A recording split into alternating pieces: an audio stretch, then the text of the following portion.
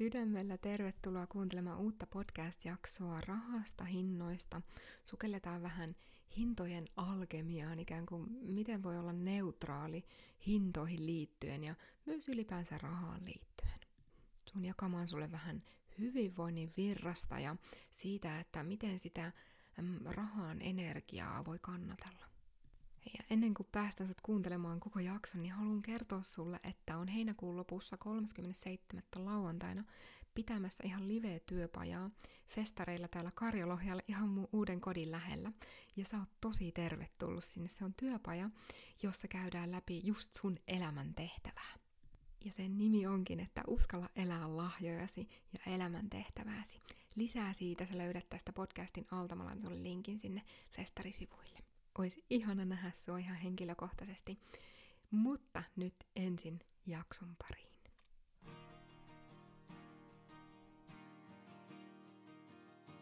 Tervetuloa kuuntelemaan Valovoimainen sinä podcastia. Minä olen Veera Schmidt ja haluan sydämestäni tukea sinua aktivoimaan taianomaisen elämän koodeja ja elämään aidosti täyttä elämää. Nyt on sinun aikasi.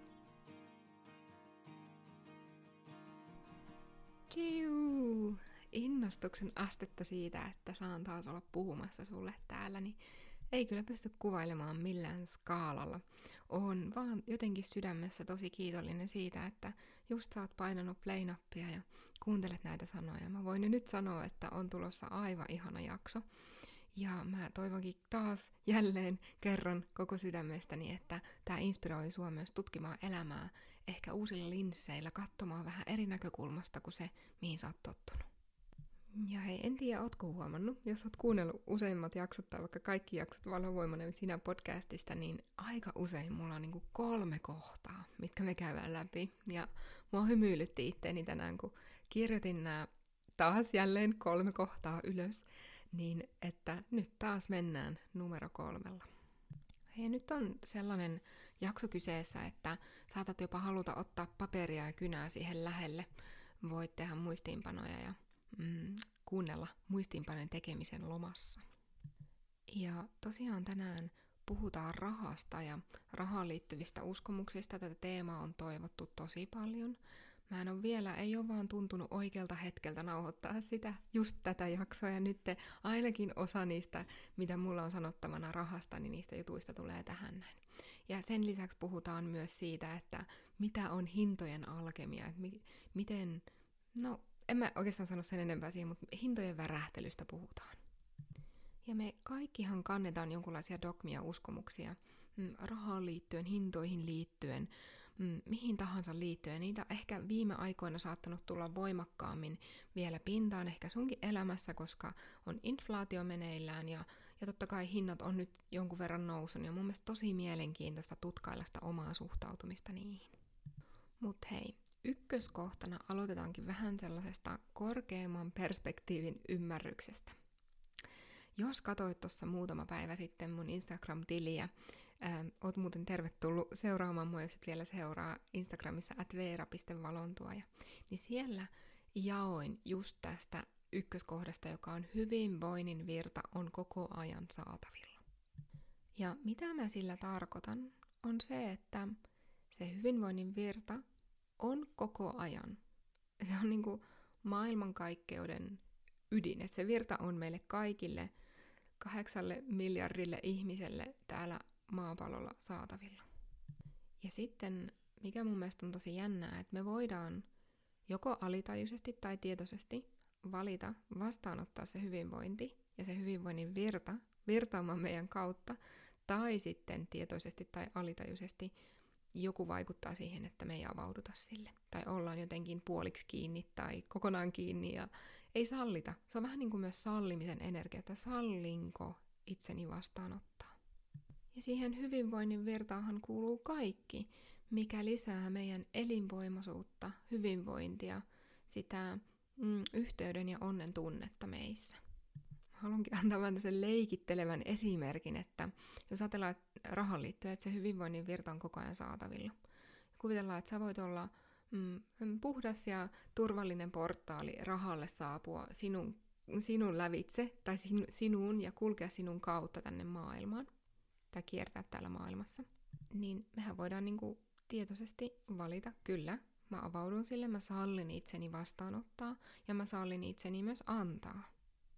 Ja mä en tiedä, että miten sun elämässä, mutta mä oon ainakin ollut ihan lapsesta saakka sellainen, että on niinku antanut, palannut loppuun monta kertaa ja sitten vielä koittanut antaa, ennen kuin mä oon niinku jotenkin saanut sen oivalluksen, että hetkonen, noni, nyt avataan myös ne vastaanottamisen kehät. Ja jos mietitään sitä, että miten me pystytään elämään tasapainossa, miten se energiavirta, joka on koko ajan saatavilla ja tulee meihin ja lähtee meistä, niin pysyy tasapainossa silleen, että just sinulla on hyvä olla, niin silloin on mun mielestä tärkeää katsoa just sitä, että onko se niinku värähtelytasolla, niin annanko ja vastaanotanko tasapainossa. Mutta jos me nyt katsotaan korkeammasta perspektiivistä, niin eihän siellä sillä enää ole merkitystä. Mutta kun me eletään täällä polariteettien alaisena täällä maan päällä, vaikka me kuinka tiedostettaisiin, että on ykseys, on se korkeavärähteinen harmonia, mikä aina vaan on, ja siihen ei vaikuta tavallaan ne maanpäälliset lait, mutta kuitenkin sinäkin oot täällä tässä kehomuodossa materiassa, ja täällä materiassa meillä, ainakin tämä on mun elämänkokemus tällä hetkellä, meillä on pimeä ja valoisa, meillä on aina ne polariteetit, vaikka maskuliini ja feminiini, ne on täällä 3D-tietoisuudessa. Ja mikä mielenkiintoista onkin, niin sama tämä antaminen ja vastaanottaminen. Me voidaan, mun mielestä on tosi kaunis, hyvä ja se on ihan tosi upeaa, jos sulla on se lahja, että sä kykenet antamaan niin puhtaasta sydämestäni, mutta mä haluan muistuttaa sua, että muistathan avata ne kanavat myös sille vastaanottamiselle, sille ikuisesti kulkevalle hyvinvoinnin virralle, joka on aina saatavilla. Sitten kakkoskohdassa sukelletaankin rahaan ja rahaan liittyviin, miten ne sanottaisiin, sellaisiin niin kuin leibeleihin, eli miten me arvostellaan ja arvotetaan rahaa sen sijaan, että me pidettäisikin rahaa ihan neutraalina.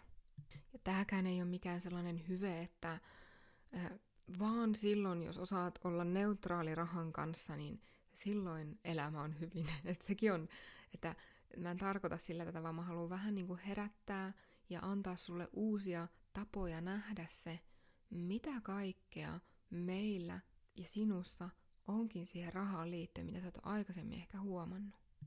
No ei aivan pakko aloittaa ihan tällaisesta oman elävästä esimerkistä, ja en ole niin kuin yksinäni tätä huomannut, vaan mennäänpä tällaisen teeman kuin bensan hinta. Ei olla Ilta-Sanomien otsikossa tässä näin, vaan ihan tällä valovoimainen siinä podcastissa, mutta katsotaanpa sitä bensan hintaa silti, koska onko sullakin hiipinyt sieltä sellaisia lauseita, kun sä näet, kun bensan ne ajat huoltoaseman ohi ja hinnat nousee ja sitten tulee vähän niin kuin alkaa pyörittelemään jo päätä, että ai, kylläpä bensa on kallista, ja sitten kun istut siinä autossa vaikka kumppanin kanssa tai perheen kanssa tai kenen kanssa ja oi, pitääpä nyt nopeasti etsiä se halvin bensa-asema, jotta saadaan niin kuin näin ja näin paljon edullisemmin se bensa, ja mä voisin jatkaa tätä keskustelua tai tätä kuvausta ikuisesti, mutta oli kysymys sulle, että ootko täpännyt itses edes yhden kerran viime kuukausina pyörittämästä päätä, että ai noi bensan hinnat. Mä oon tehnyt silleen, mä usein käytänkin tätä, että mä niin kuin napautan kerran silleen tälleen sormilla, jos mä huomaan, että tulee joku tollanen, missä mä alan arvottamaan, että joku on kallista tai halpaa. Elikkä periaatteessahan se bensan hinta on. Se on niinku se värähtely, että se nyt vaan on. Tähän nyt on monia syitä, että se nyt on tälleen miten on, mutta se fakta siinä, että jos sinulla on auto ja se auto ajaa sillä bensalla ja se bensa maksaa tietyn hinnan tällä hetkellä, niin se, että miten me suhtaudutaan siihen hintaanhan on meistä kiinni. Ihan sama, mitä Iltalehtien otsikot kirjoittaa tai kuka kirjoittaa tai sanoo mitä tahansa, mutta se, miten sinä suhtaudut siihen hintaan, niin totta kai on sinussa, ja se värähtely, jonka sinä annat sille, niin siitähän tulee se todellisuus. Eli tämä olisi yksi sellainen uskomus, mitä on mun mielestä hyvä katsoa, että miten usein me arvotetaan jotain rahaan liittyvää. Arvotetaan kaupassa, kaupassa nousevat hinnat tai mikä usein itse ehkä koskee niin kuin luomutuotteiden hinnat tai että miten usein sieltä tulee se huomaamaton kritisoija tai se, joka aiheuttaa tietyn värähtelyn ilman, että sä oikeasti sydämessä se ehkä edes tarkoitat sitä. Ja toinen esimerkki, että tämä on tosi subjektiivinen teema. Jollekinhan se bensan hinta, se voi olla tosi halpa.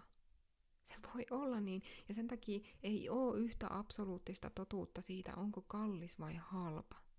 Vaan se on niinku ihan meidän jokaisen oman värähtelyn, tavallaan se lähtee meistä, miten me suhtaudutaan eri asioihin. Ja ainoa, mitä me voidaan tunnustella, että matchaako se tavallaan energeettisesti siihen, jos ajatellaan nyt tälleen vaihtokaupan mielessä, että mä menen kauppaan ja siellä on joku luomutuote, mä vaikka ostan luomukermaviiliä aina välillä, niin se luomukermaviilin hinta, niin onko se sen arvosta? Että vastaako se siihen, mitä mä siitä saan ja miltä se musta tuntuu?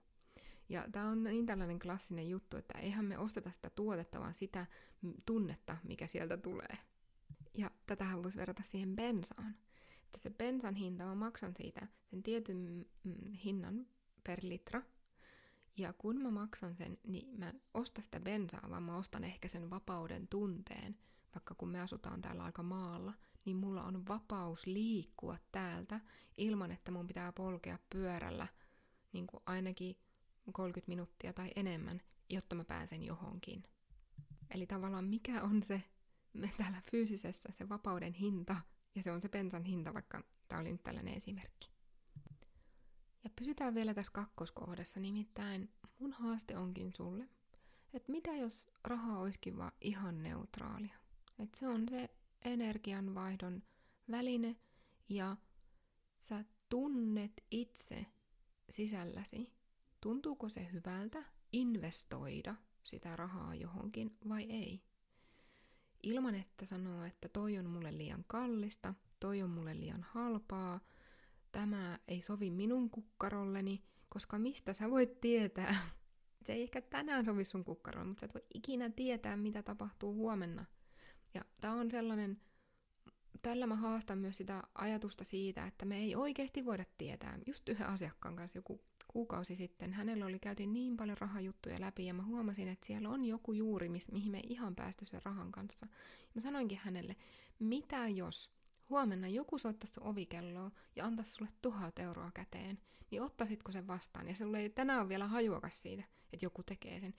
Ja kun avaudutaan tällä tasolla sille taialle, niin silloin ainakin mun kokemuksessa siitä rahasta tulee paljon neutraalimpi, koska mä en ole enää kiinni siinä kokemuksessa rahan kanssa, koska mä tiedän, että se on tavallaan, sehän on loputon resurssi tässä maailmankaikkeudesta. Ja mä en usko ainakaan itse, että ei se tule loppumaan. Sitä on. Ja aina jos mä tuon unohdan, niin mä mietin jotain multimiljonäärejä. Sitä rahaahan on. Se on mulle elävä esimerkki kehollistuma siitä, että sitä on. Ja mä en oikeasti ikinä tiedä. Tää haastaa muakin tässä samalla, kun mä mietin sitä, että jos joku soittaisi mun ovikelloa huomenna ja antaisi mulle sen tonnin käteen, niin wow. Se taas jotenkin nostaisi sille seuraavalle tasolle ymmärtämään sitä, että tää oikeasti on näin. Ja kyllähän itsekin on kokenut omassa elämässä näitä ihmeitä, kun on vaan tarjoiltu se siihen kultalautasella nenän eteen, ja sitten siinä testataankin sitä, että no otanko sen hyvinvoinnin verran nyt vastaan. Ja hei, jos sä oot yrittäjä, niin tämähän liittyy ihan siihen samaan, että millä energialla ja värähtelyllä sinä kommunikoit sun hintoja ja puhut rahasta. Ja mä jotenkin tunnen sen, että silloin kun me pystytään puhumaan neutraalisti meidän hinnoista yrittäjinä, niin silloin se on se, missä on tällä hetkellä hyvä olla. Ei oo mun mielestä, tää on siis mun tällainen vapaa ajattelu, että ei oo halpaa tai kallista hintaa. Se olisi mun kokemus vaikka sinun hinnoista, mutta se sun kokemus on se tärkeä.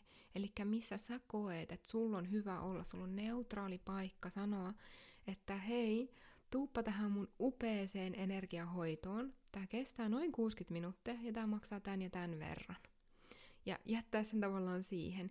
Ja sit jos sä huomaat, että sieltä lähtee jotain ajatuksia sinussa liikkeelle siihen liittyen, että no pitäisikö mun antaa alennusta, tai mitä jos hän ei pystykään maksamaan, tai mitä jos tää on liian kallista, tai ajatteleeko sen, että tää on liian halpa, ja tää ei ole minkään arvoinen sen takia, että tää on näin halpa. Sieltähän voi lähteä mitä tahansa sellaisia ajatusketjuja liikkeelle. Niin siinä vaiheessa on mun mielestä ihana testata aina, no onks mulla hyvä olla tämän kanssa? tuntuuko, että se, mitä mä annan, vaikka jos puhutaan siitä energiahoidosta, niin että sen energiahoidon, mä kyllä annan siinä parhaani, mä oon siinä 100% läsnä ja tuen koko sydämelläni sitä ihmistä, niin tää kyllä tuntuu hyvälle tää hinta. Oli se sitten jonkun silmissä tosi halpa tai tosi kallis. Ja tässäkin on mun mielestä tärkeää tulla tietoiseksi siitä, että puhutaanko me siitä rahasta ja meidän hinnoista vaikka yrittäjinä, niin pelosta käsin, tehdäänkö me pelosta käsin alennettuja hintoja vai ollaanko me niin kuin siinä omassa ytimessä linjassa siihen värähtelyyn, mikä me kommunikoidaan sen hinnan kautta.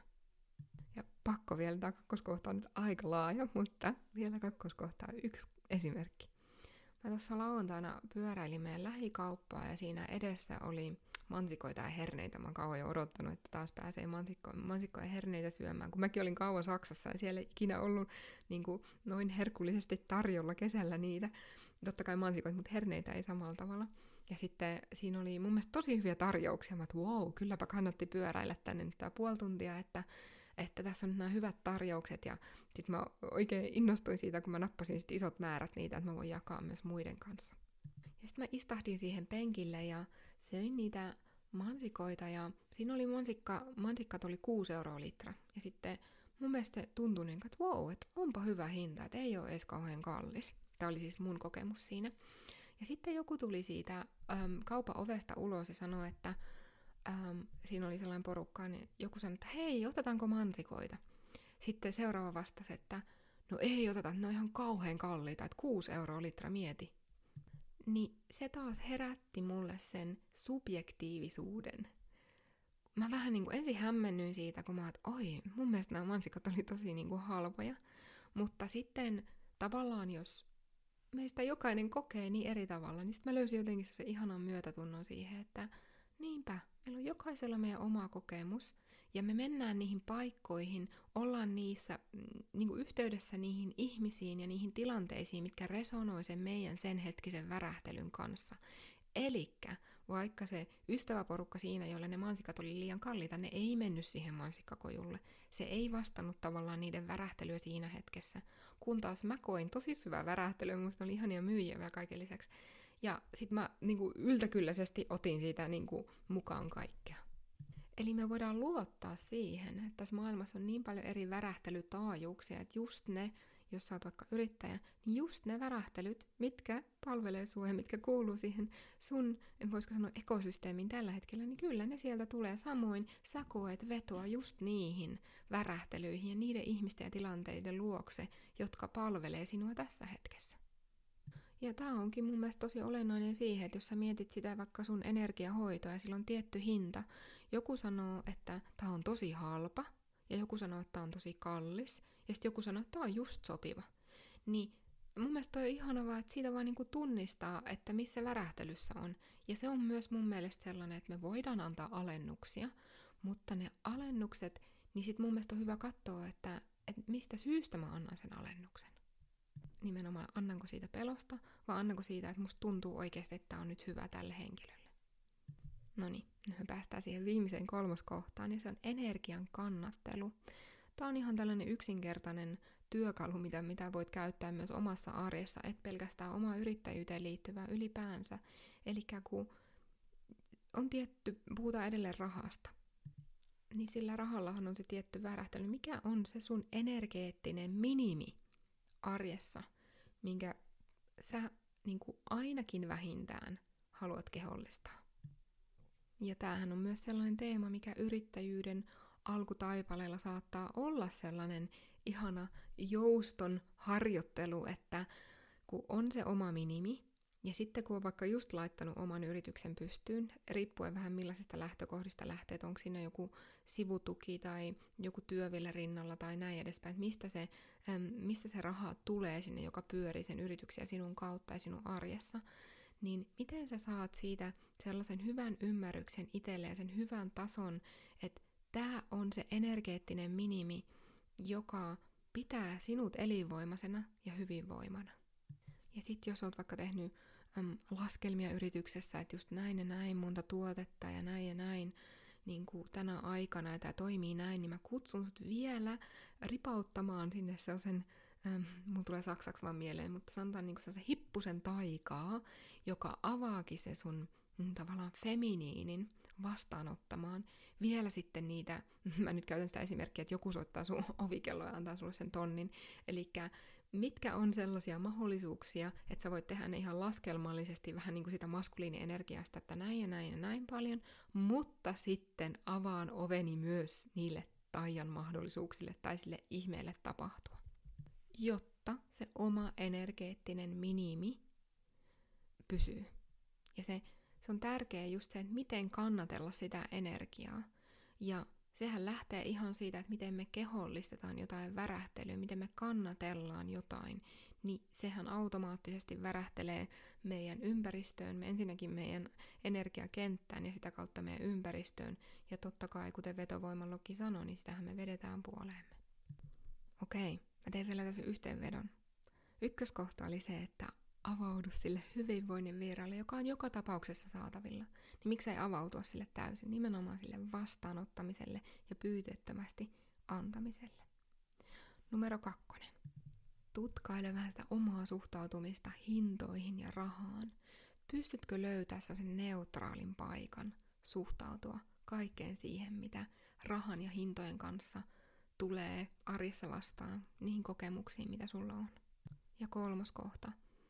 Miten voit kannatella sitä rahan energiaa, ennen kaikkea sitä omaa energeettistä minimitasoa tavallaan. Että miten sä voit pitää yllä sitä värähtelyä ja sit sallia samaan aikaan vielä enemmän sen taian tapahtua. Ja näistä teemoista voit muuten lukea lisää mun ja Iina Lappalaisen uudesta sellaisesta maksuttomasta ohjekirjasesta, jonka nimi on Valovoimaisia työkaluja elinvoimaiseen yrittäjyyteen, ja sinne me ollaan listattu ihanasti 4 kohtaa, joiden avulla niinä hetkinä, kun on vähän ehkä sellainen epätoivoinen olo, että miksi tämä homma ei toimi tai mikä tässä nyt on, niin sit sä voit palata niihin 4 kohtaan ja jälleen muistaa, että kaikki on hyvin. Ja vaikka et olisi vielä yrittäjäkään, niin kannattaa ladata se opas. Mä laitan sulle linkin tähän podcastin alle. Ja ne vinkit ihan yhtä lailla toimii kaikkeen muuhun oman elämän kokemukseen kuin myös siihen yrittäjyyteen.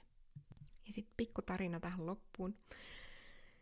Syksyllä me Iinan kanssa ollaan laitettu myös voimamme yhteen. Me halutaan tuoda sulle aivan ihana paketti, jonka nimi Valovoimainen yrittäjäakatemia. Ja se on sellainen pitempi kurssi, minkä avulla sinä voit rakentaa sellaista kokonaisvaltaisesti hyvinvoivaa yrittäjyyttä niin siellä strategiatasolla kuin myös sillä värähtelytasolla. Eli me annetaan meidän kaikki parhaat työkalut oikeastaan tässä ohjelmassa yrittäjyyteen liittyen just sulle.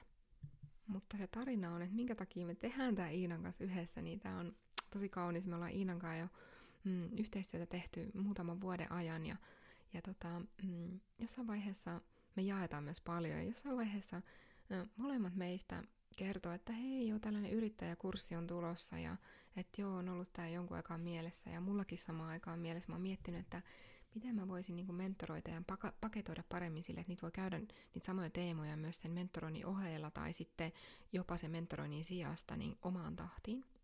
Ja sitten mä en muista milloin se oli, että niitä jaettiin ja sitten meillä oli molemmilla jo sama nimi sille kurssille. Ja sitten me vaan katsottiin toisiimme ja oltiin, että no, tää on ihan selvä peli, että tehdään se yhdessä. Ja mä koenkin, että se on tosi kaunista, just tällainen yhteisluominen. Ja Iinan kanssa meillä meneekin tosi hyvin energiat just yhteen, että me tavallaan täydennetään toisiamme tosi hyvin. Ja sen takia mä oon niin innoissani, että se valovoimainen yrittäjäkurssi on tulossa alkusyksystä. Jos haluat olla ensimmäisten joukossa kuulemassa siitä, kun me avataan ekan kerran ovet sinne, niin suosittelen sua liittymään meidän odotuslistalle, joka on myös tässä podcastin alla linkitettynä. Ja vaan niille odotuslistalaisille niin aukeaa ne ovet ensin ja myös te odotuslistalaiset niin saatte sieltä sen early bird hinnan ennen kuin muut pääsee shoppailemaan. Olisi ihana kuulla sulta, että mitä tämä jakso herätti hintoihin ja rahaan liittyen. Jos sulla on jotain muita jaksotoiveita nimenomaan ehkä yrittäjyyteen, rahaan, vaikka hintoihinkin liittyen, niin laita mulle ihmeessä. Parhaiten saat mut kiinni oikeastaan Instasta. Voit laittaa mulle sieltä yksityisviestiä. Mä sanon vielä, mun tilin nimi on @veera.valontuoja. Niin sieltä saa aina laittaa viestiä ja laita vähän, että miltä tää jakso susta tuntuu. Ja oisin kyllä enemmän kuin kiitollinen myös sulle, että jos tiedät jotain ihania naisia sun ympärillä tai ylipäänsä haluat vaan kertoa tämän valovoimainen sinä podcastin olemassaolosta, niin kiitos kun jaat tätä ihmeessä. Voit ottaa screenshotin vaikka tästä podcastista ja jakaa sen Instassa tai ihan yksityisviestinä naisille, kenelle sä kokisit, että tästä olisi tukea omalla elämänpolulla. Mulla meinasi yksi tärkeä juttu unohtua. Heinäkuun lopussa, onko se 37. Mä oon Karjalohjalla, eli täällä ihan meidän kodin lähellä, niin festareilla pitämässä työpajaa, sellaista elämäntehtävään liittyvää työpajaa.